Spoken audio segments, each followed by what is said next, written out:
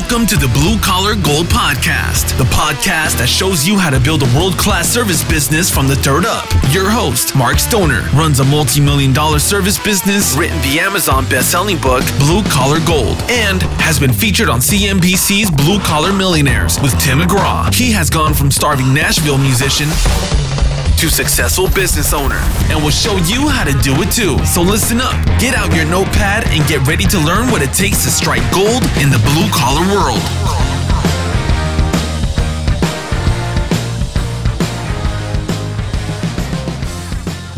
Hello and welcome to the first Blue Collar Gold podcast. I'm your host, Mark Stoner, and I'm excited to get started in this new venture.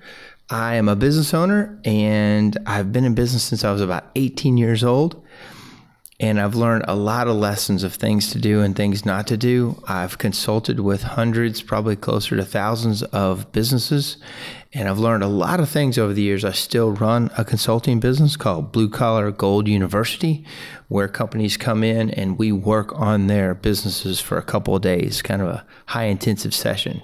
Through that, I have just seen some commonalities of things that happen to so many businesses, good and bad, that I believe if you listen to this podcast, you're going to glean some thoughts and ideas of how to do it better, and maybe some aha moments of, oh yeah, I've been going through that, and maybe I can do something different to change the outcome. I think this podcast is going to be for anybody that either wants to start a business, has started a business, but it might be part-time. They've started a small business, but they'd like to grow it, and all the way up to bigger companies of how to lead your people and how to do your financing and how to do your finances and what numbers to watch and what things to be aware of. We're going to go over marketing, leadership, and really all the basics of business. And I hope you enjoy it. So let's get started. This first episode, I'm just going to tell you who I am and why you should even listen to it. And hopefully it'll be interesting enough to keep your attention, and we'll go from there. So I started a chimney sweeping business when I was 18 years old. No one ever wanted me to start a chimney sweeping business. My father wanted me to work in a factory in our local hometown and, take some kind of a safe job. But I'm a musician at heart, and that's why I actually live in Nashville, Tennessee now, because I followed my dream of playing drums. But the whole time I was sweeping chimneys. And so to start, though, I read an article about sweeping chimneys, and I could start it for just a little bit of money. And that's kind of the key on a lot of blue-collar jobs, a lot of blue-collar businesses. You can start with very little money, and it's really, how much you're willing to get in and work hard to make it function. So at 18, 19 years old, I had all energy and not a lot of anything else. So we got going. I knew nothing about chimney sweeping. I read a book on it, and then I just started knocking on doors, door to door. Can I sweep your chimney? Can I inspect your chimney for free at first? Because I really just wanted to look at these things. I bought a kit of a brush and a vacuum and, believe it or not, a top hat. That was my first marketing effort, was a top hat, wearing that and tails, and you'd go to the door and ask people if they wanted to have their chimney swept. And some people looked at you really weird, and some people laughed, and some people said, sure, come on in. And I started that way. But, over the years, I really didn't realize you could grow that kind of business very big at all. I just thought it was, just a part-time job for me for the most part while I played music. And so in the 90s, I moved to Nashville, Tennessee from Madison, Indiana, and I knew I needed to make a living sweeping chimneys because music was really tough. So it was always kind of a side business for me in Nashville. And I was mostly a one-man operation, but I did have some helpers and some people that would help me from time to time get jobs done. And that went along fine until I really realized that I wasn't going to make it in music, and it was a rough life even if I did.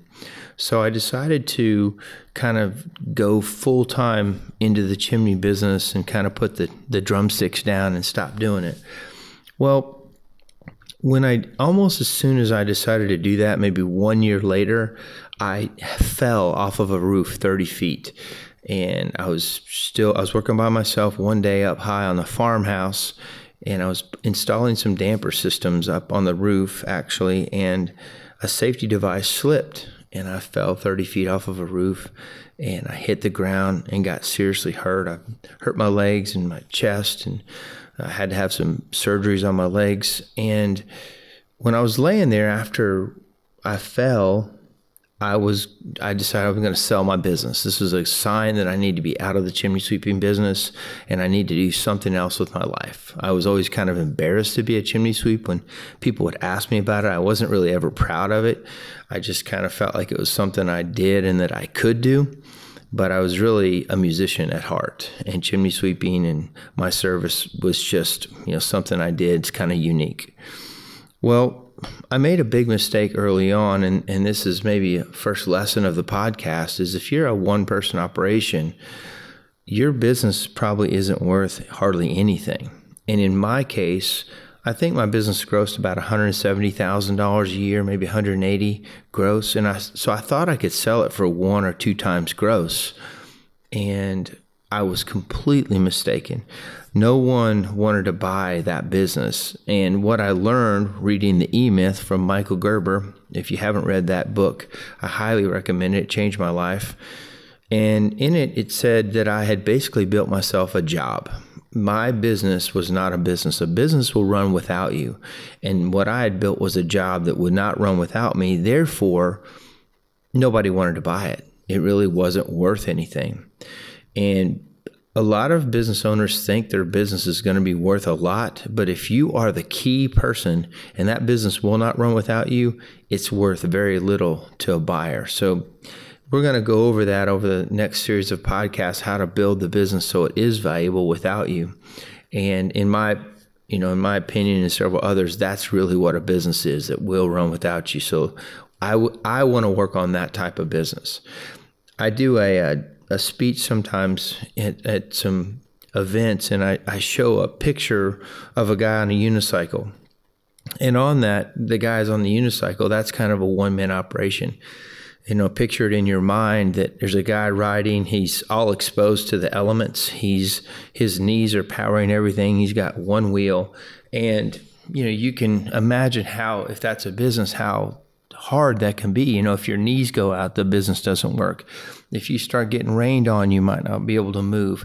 If your back goes out, if you're looking down and not looking up, or if you hit something and you get a flat tire, your whole business is down. And you're just vulnerable. And that's kind of what one-man operations are like. Or even a small business, if something happens to the owner, it's all over. And the business is down and nobody knows how to ride the unicycle except you.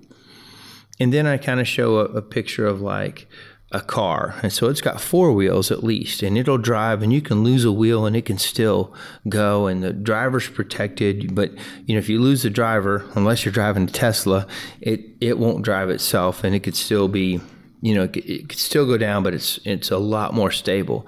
And then I show a picture of a semi-truck. And in the semi-truck, I've got 18 wheels. I've got a safe enclosed cabin. I may not have another driver in there sleeping, so that when one gets tired, another one can pick up. I have GPS that's locating and routing the truck everywhere. I have somebody loading and unloading the truck. And I have a fleet of those that in your mind run a lot better and smoother and are not dependent on one key person. So I come from a kind of a long line of one-person businesses. My mother started an accounting business, and she was the key figure.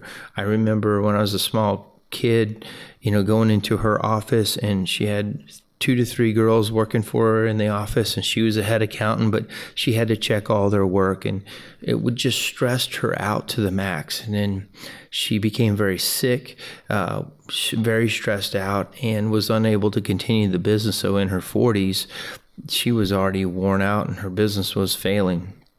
I have other family members that have started businesses, and they're very much locked into the one person is the business.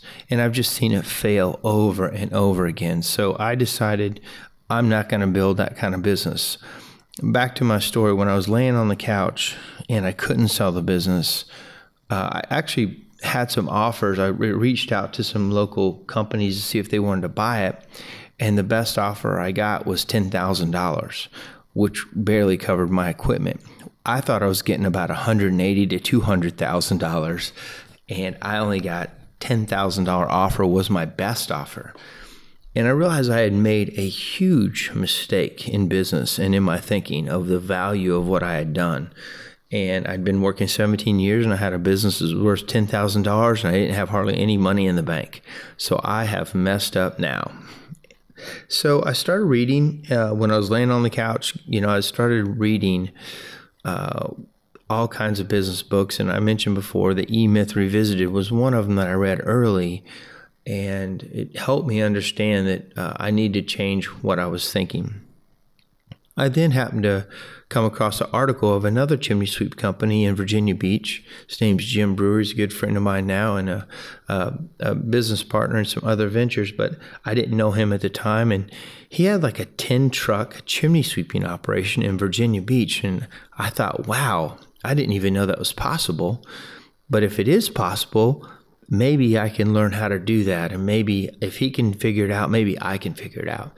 So I really started reading a lot. And if you want to do anything that will speed up your trajectory in business, start reading, listen to audiobooks, really start taking a lot of information in as fast as you can. And it really changed everything about what I was doing. So in 2003, I started hiring employees.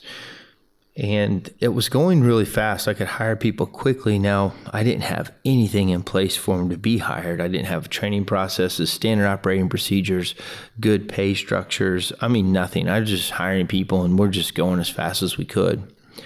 And in 2007, I hit $1 million in sales, $1.1 million.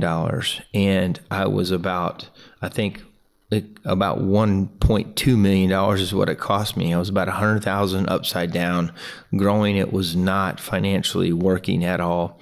Seemed like the more trucks I added, the less money I had at the end of the day. Had a million headaches because I had 17 employees and everyone answering to me, from my paycheck's wrong to Mrs. Smith's got a problem to where's this part to marketing to everything. Everyone could answer me, call me at any time. At the time, I had those Nextel phones, the ones you go beep, beep, beep, beep. My phone would go off all the time, and it was absolutely demoralizing. You just hated running the business the way I'd run it. And it really got so bad that even before I would go into work every day, that I would feel sick to my stomach, and I would think I was going to throw up in the shower before I got into work. And I just thought, I have built the crappiest chimney business in the United States. Everything is wrong. People are mad. People are not happy. My employees aren't happy. Customers are not happy. I'm not happy. But yet we're busy. And there was just some crazy things happening inside the company. I didn't realize it, but I had a drug problem between employees. I didn't know it. I don't do drugs, never have done them. Didn't realize how many people do them and hide them from me. Well, I didn't have a drug policy in place, so guess how many, people would say, hey, I've got a friend that could help us. Well, that was his druggy friend, because he says, these guys don't drug test, so, just refer their other friends, and he doesn't drug test, so I, unknowingly got more and more people on drugs working for me. And then pretty soon, you may hear about it, you may know about it, but you don't want to lose your workforce either.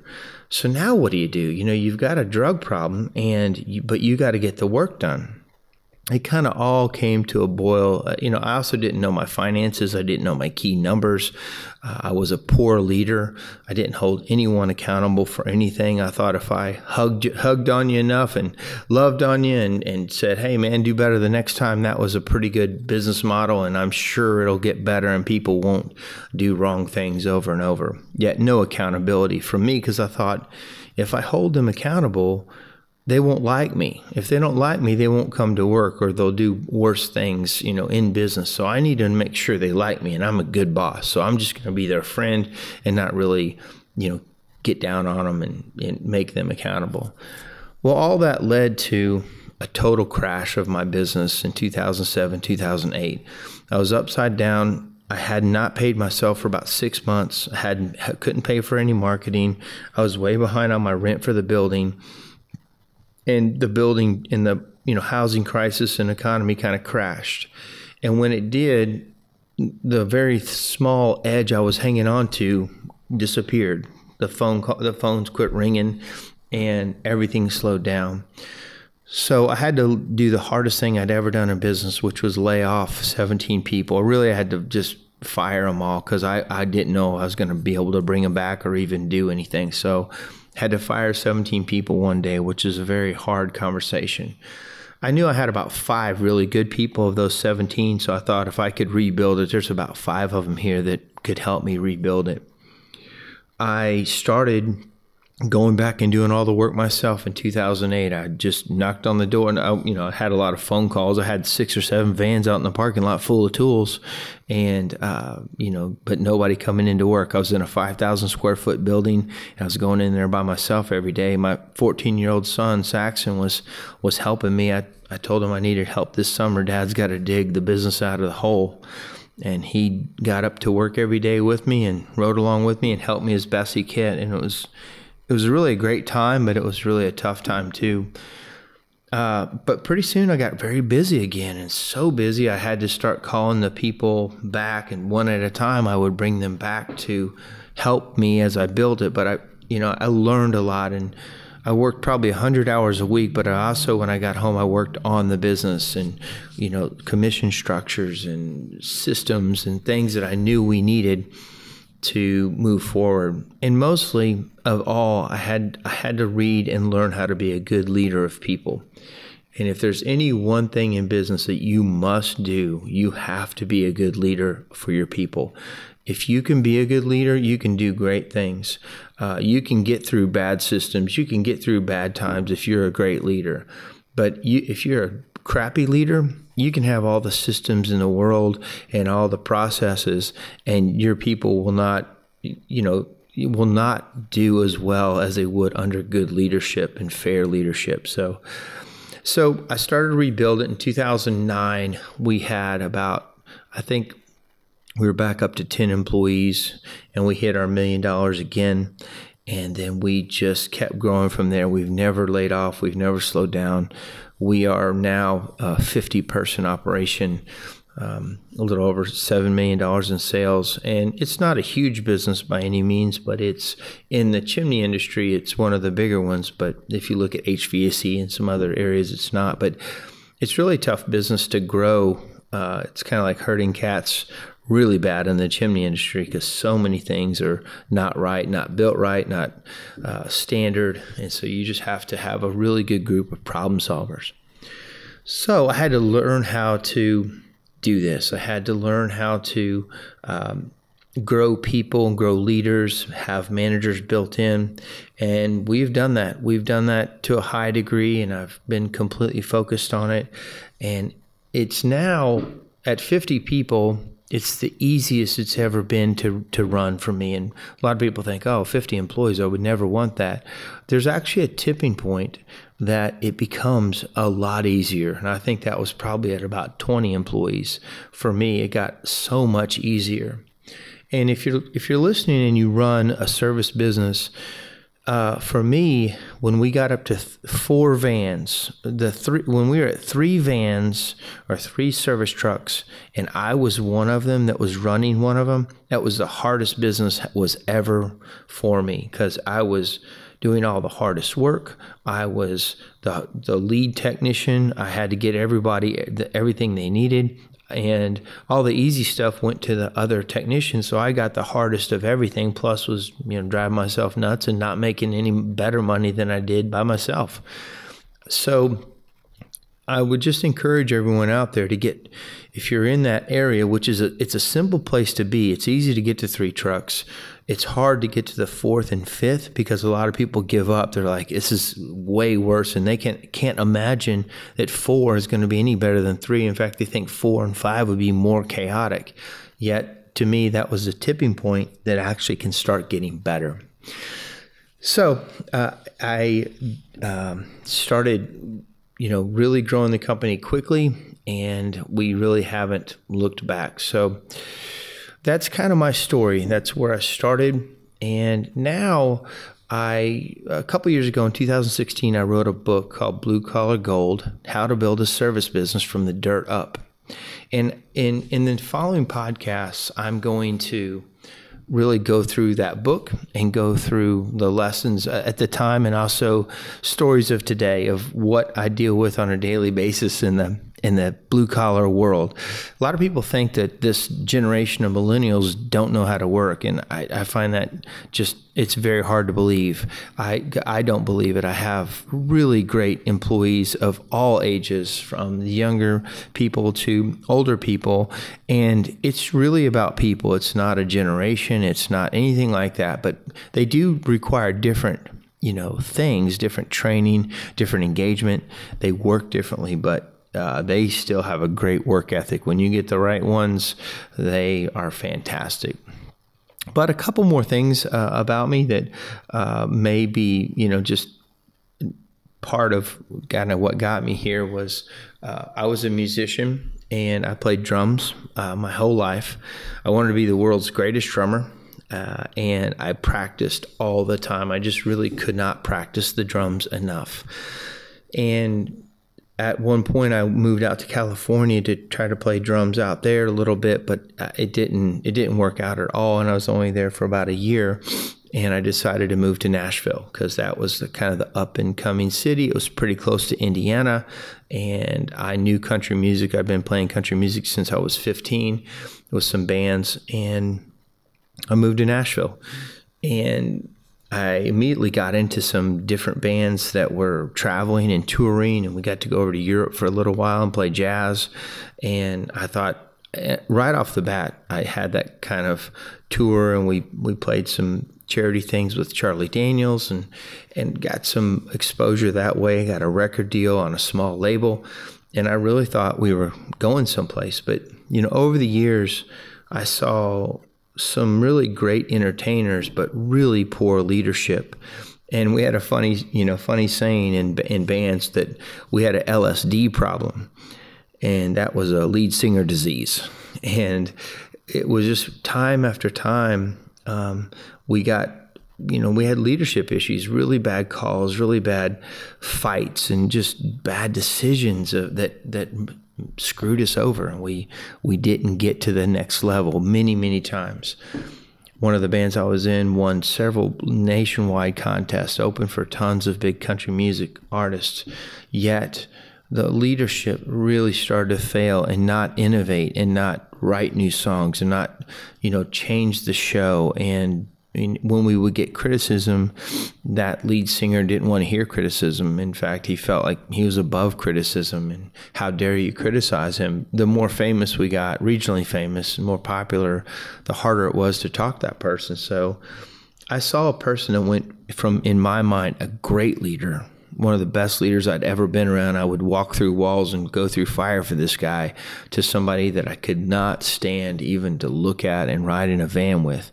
And he felt the same way about me and the other parts of the other people in the band. We just grew so, distant from each other. And so I started several other bands and was in different things. And I love playing music, and I love being on stage and entertaining people. But it just simply, Nashville's tough. The old joke is, what's the difference between a pizza and a musician? And the answer is a pizza can feed a family of 4. And that's where I was. I had 2 young kids and not bringing in very good money at all, driving very old cars, junk cars for that matter, and barely being able to pay any of the bills. And I went through a divorce right after that. And when I went through the divorce, it was even worse. There'd be times I come home with no electricity, get kicked out of apartments. And it was like, I am just not thriving down here. So it took me a while to get through everything and start building the business. But I can tell you this, if you're in business and you you want something bad enough, you can make it happen. You are in America. You are in the greatest country the world has ever known for starting a business, for thriving, for starting any kind of business, and even starting over in business. We are very forgiving. And if you're sitting out there listening going, I always wanted to start a business, but I'm scared to, you need to stop being scared. It's not worse than not starting the business. I can promise you that. Yes, it will be hard. Yes, there will be things that pop up and you were not expecting them. But that's what's going to happen to you in life anyway. You don't know what's coming, and you don't know what could be if you don't try it. There's a little video clip I love, and I show it all the time when I'm doing talks of the Steve Harvey clip when he's doing Family Feud. And it's called Jump. If you've never looked it up on YouTube, I highly recommend looking up Steve Harvey Jump and just listen to what he says about if you're sitting on the edge of life, just watching, and you see people soaring by and they're very successful and everything seems great. And you're like, how do they do that? He says that those people are living in their dream. They're living in their blessing. And they jumped. And at one point you have to jump off the edge of what's safe and try something new. And he said it could be rough. You could get skinned up. You could hit those rocks. You're gonna, get the clothes tore right off of you. But eventually, your gift has to open, which is your parachute, and you will start to soar. And the more I've seen business, and the more I've seen people really do that, the more I've seen that to be absolutely true. So if you're listening to this podcast and you have yet to start, or you're listening to this podcast and you are kind of at a safe space in your business and you're kind of afraid to go to the next level because it's scary, the best advice I can give you is you have to do it. But you have to do it, and you have to have energy to do it and be excited about it and get through it. You have to go into launch mode. It's kind of like an analogy of, a satellite in orbit. And if you're in business or you're in life, you're kind of going around in an orbit, circling, the planet.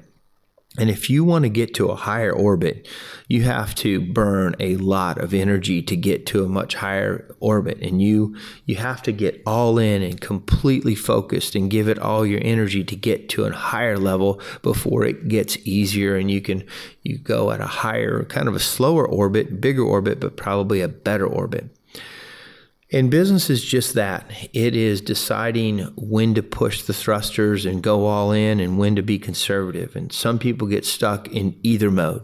They blast too long, they won't quit blasting, or they stay conservative too long and they just get scared, or worse, comfortable.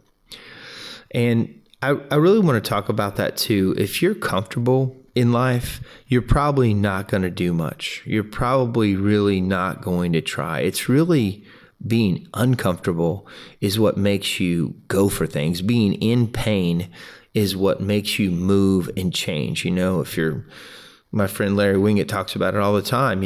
Pain is the best motivator there is. Being happy is not a motivator. Being unhappy is a motivator. Being skinny is not a motivator. Being fat and unhappy, that can be a motivator to get skinny.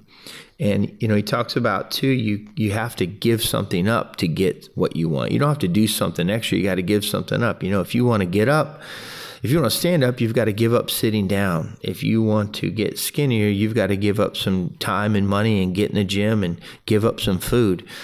Anything, if you want to get rich, you probably have to stop spending on things you shouldn't be spending on. All those type of things, you usually have to give something up to get what you really want. But most people, when you're comfortable, you don't want to give anything up. So that's this. I'm going to wrap this podcast up. I don't want each one to go too long. This is who I am. This is what I'm going to talk about. And I'm going to talk about some very specific stories in business and some specific topics every week that I hope you tune in for, hope you like, and I'm excited to do this. So let's go get them, Blue Collar Nation.